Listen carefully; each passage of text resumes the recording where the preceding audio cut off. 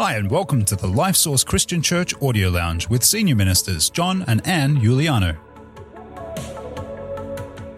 Have you ever wondered about how to better connect with God? Well, that's exactly what we're going to help you with in this week's show, where you'll learn how to more fully love God, grow spiritually, and help others.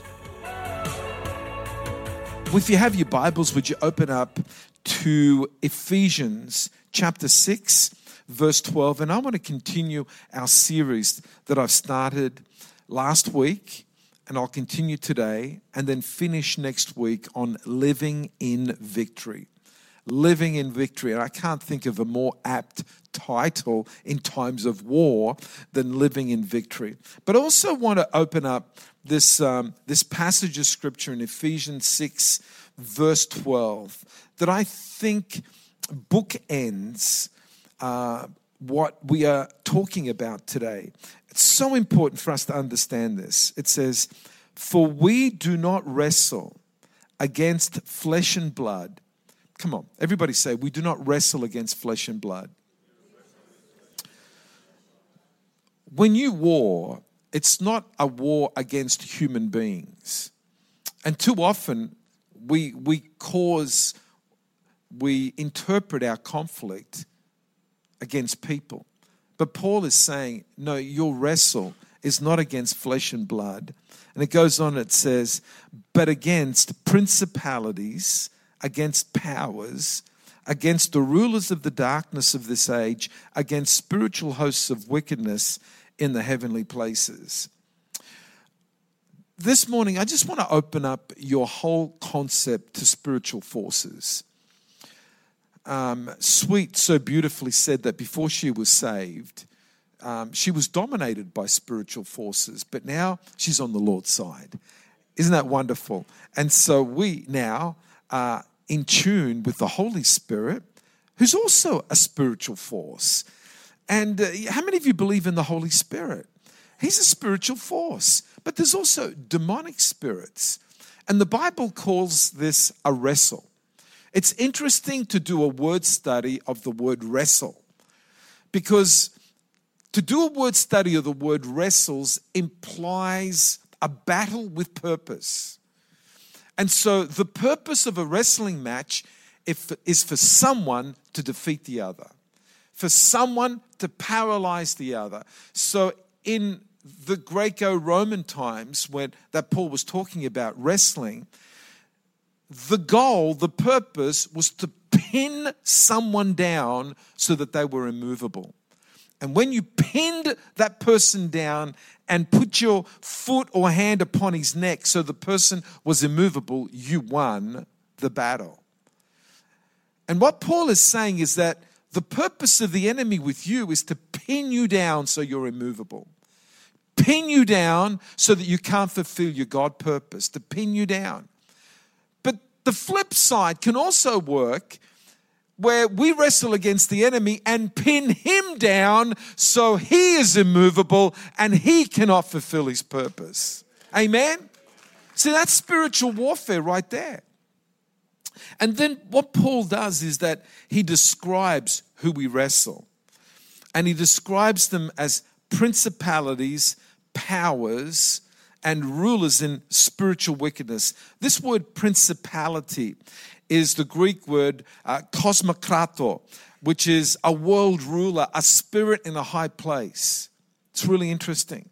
Again, we don't see the levels of spiritual forces.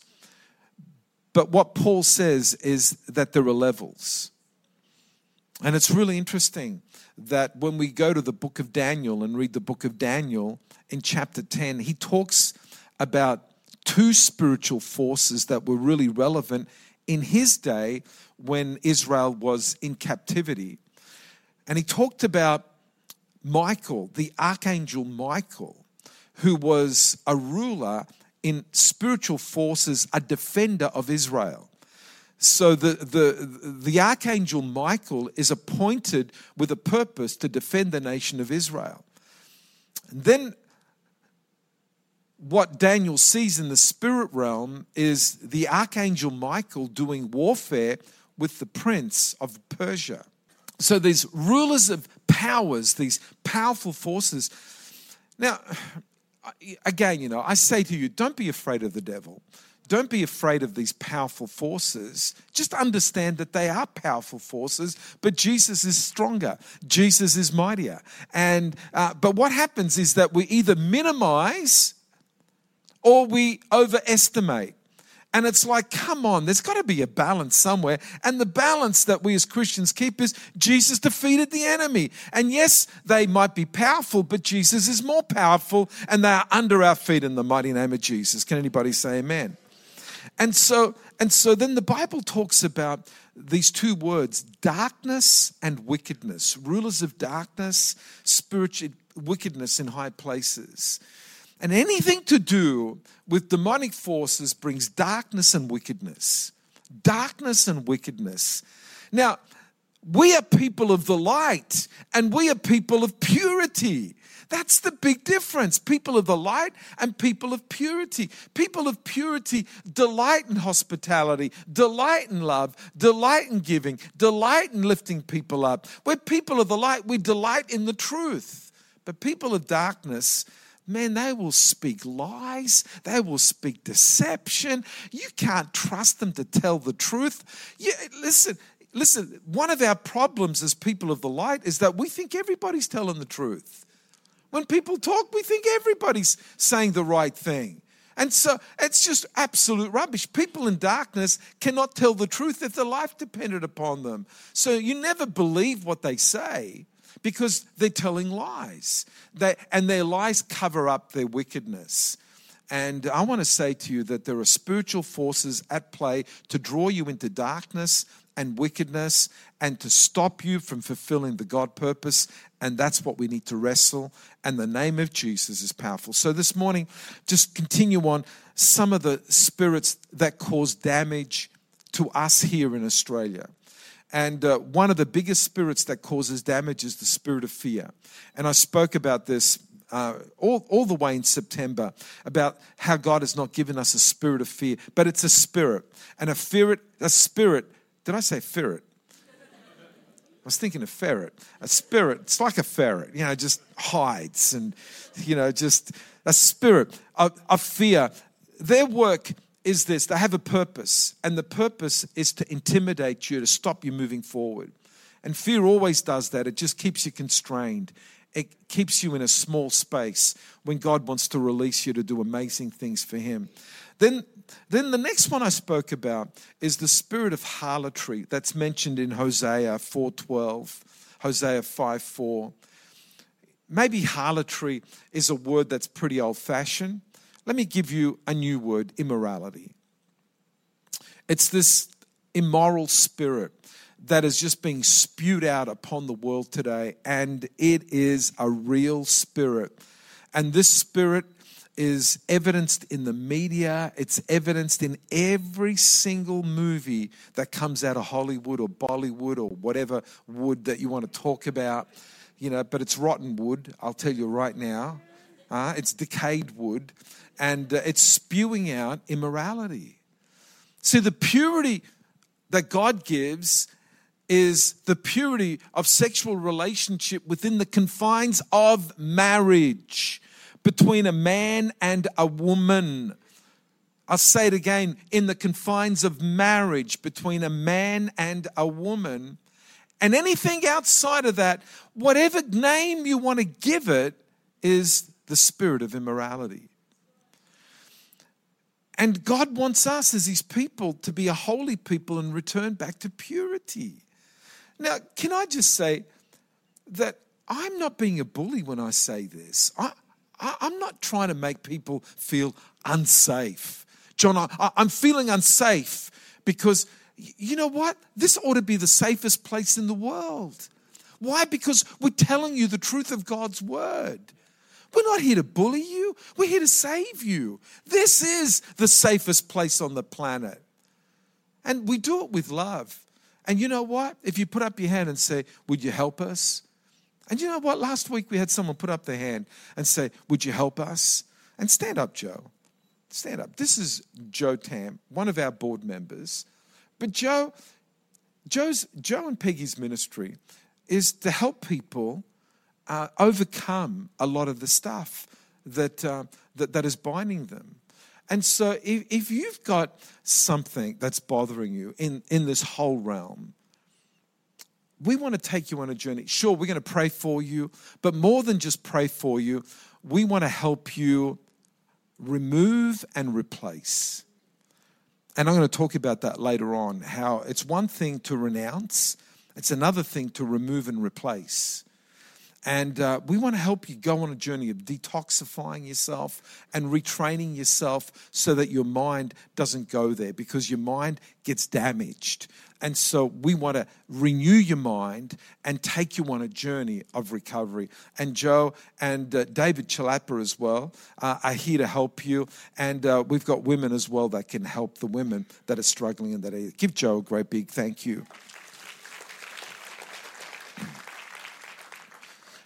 Another spirit that a lot of people need to deal with, I find, is called the spirit of heaviness. And Isaiah 61 verse 3 talks about the spirit of heaviness. And the spirit of heaviness removes your joy. It removes the color out of your life. And I went on a motorbike ride yesterday with a friend of mine called Murray Newman. And his wife has just written a book called Treasures in Heaven. And it's her story of 10 miscarriages. 10 miscarriages.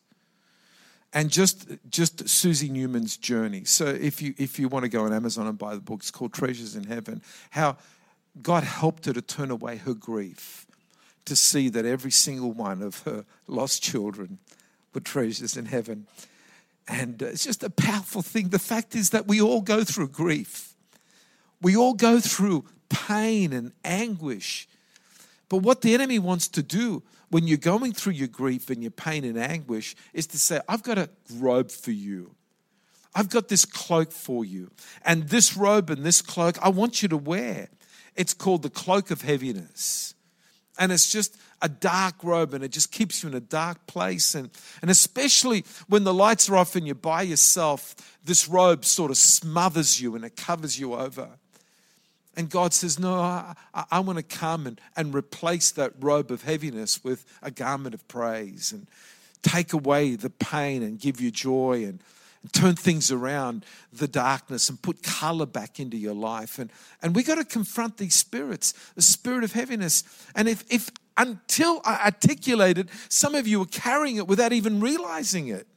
And sometimes what you need is a preacher to articulate, well, maybe you're carrying this spirit of heaviness, this garment of heaviness, rather than a garment of praise. And do you wake up in the morning full of life and joy, or do you wake up in the morning depressed?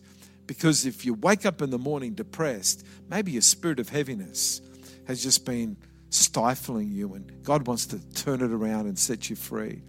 Another one that we spoke about, and man, I tell you, I could spend so much time on all of these spirits, but I don't have the time. But I just want to articulate and just expose them for what they are. Spirit of infirmity. I really believe, over the years, Anne and I, as pastors, have discovered that there are certain people that every time you hear from them, they go from one disaster to another disaster to another disaster. It's as soon as so-and-so is on the phone, you know it's not going to be good news. You just know. You just know it's another disaster. And I really believe there are spirits of infirmity that are out there just bringing disaster upon people. And they just go, once they've overcome one, another one's on its way. Somehow, somewhere, they've opened a door. And all these spirits, you've got to find where the door is that you've opened for them to come in so we can close the door. But if you're just going from disaster to disaster, it's one thing after another. Come on, it's a spirit of heaviness. Let's find what it is. Then find how it's getting in. Shut the door. Remove, replace in the mighty name of Jesus, so that you don't have to go from disaster to disaster for the rest of your life, but you can have some respite, for goodness sake. And Jesus wants to give you a bit of respite, Yeah, the joy of the Lord is your strength.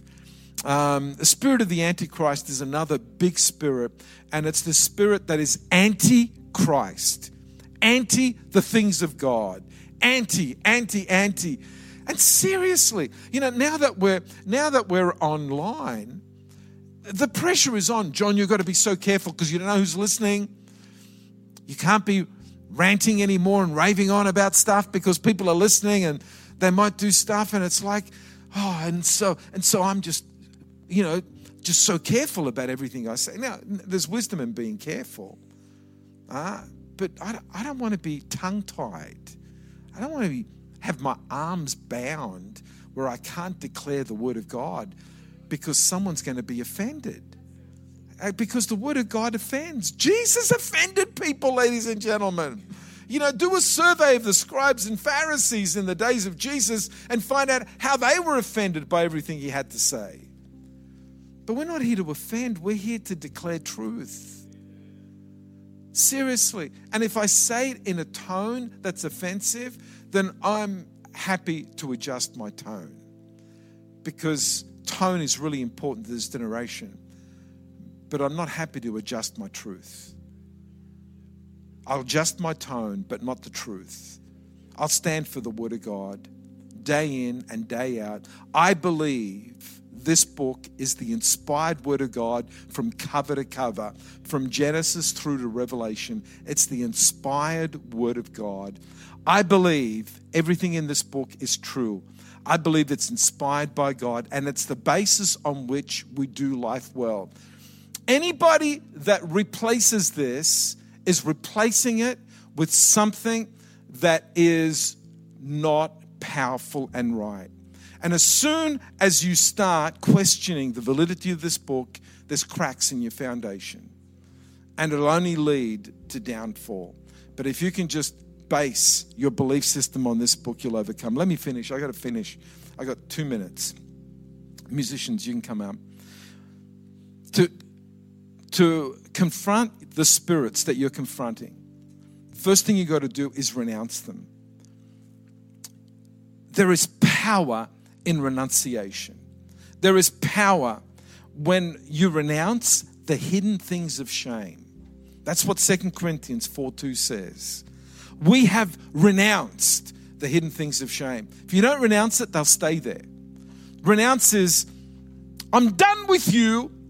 No longer do I want you in my life. I renounce you in the name of Jesus. So find what it is in your life that's causing you havoc and just renounce it. I said to you before, in the Old Testament, to divorce someone, you just had to say, I divorce you, I divorce you, I divorce you. And that was it. The marriage was over. Your marriage with these demonic spirits have to be divorced. And so what you've got to do, I divorce you, I renounce you, I bring you down, I want nothing to do with you in the mighty name of Jesus. But you don't stop there. Now you move into the next section where you start to rebuke them and confess the name of Jesus. So you rebuke these spirits. You say, the Lord rebuke you. I bind your power. I stop you from having authority over me in the name of Jesus. Everybody say, in the name of Jesus. That's where the power is, in the name of Jesus. When you stand in the name of Jesus, you stand in God's authority. You stand in God's power. And then you just confess, Jesus, Jesus, I'm yours. I belong to you. See, you renounce the enemy and you confess Jesus. You renounce, confess.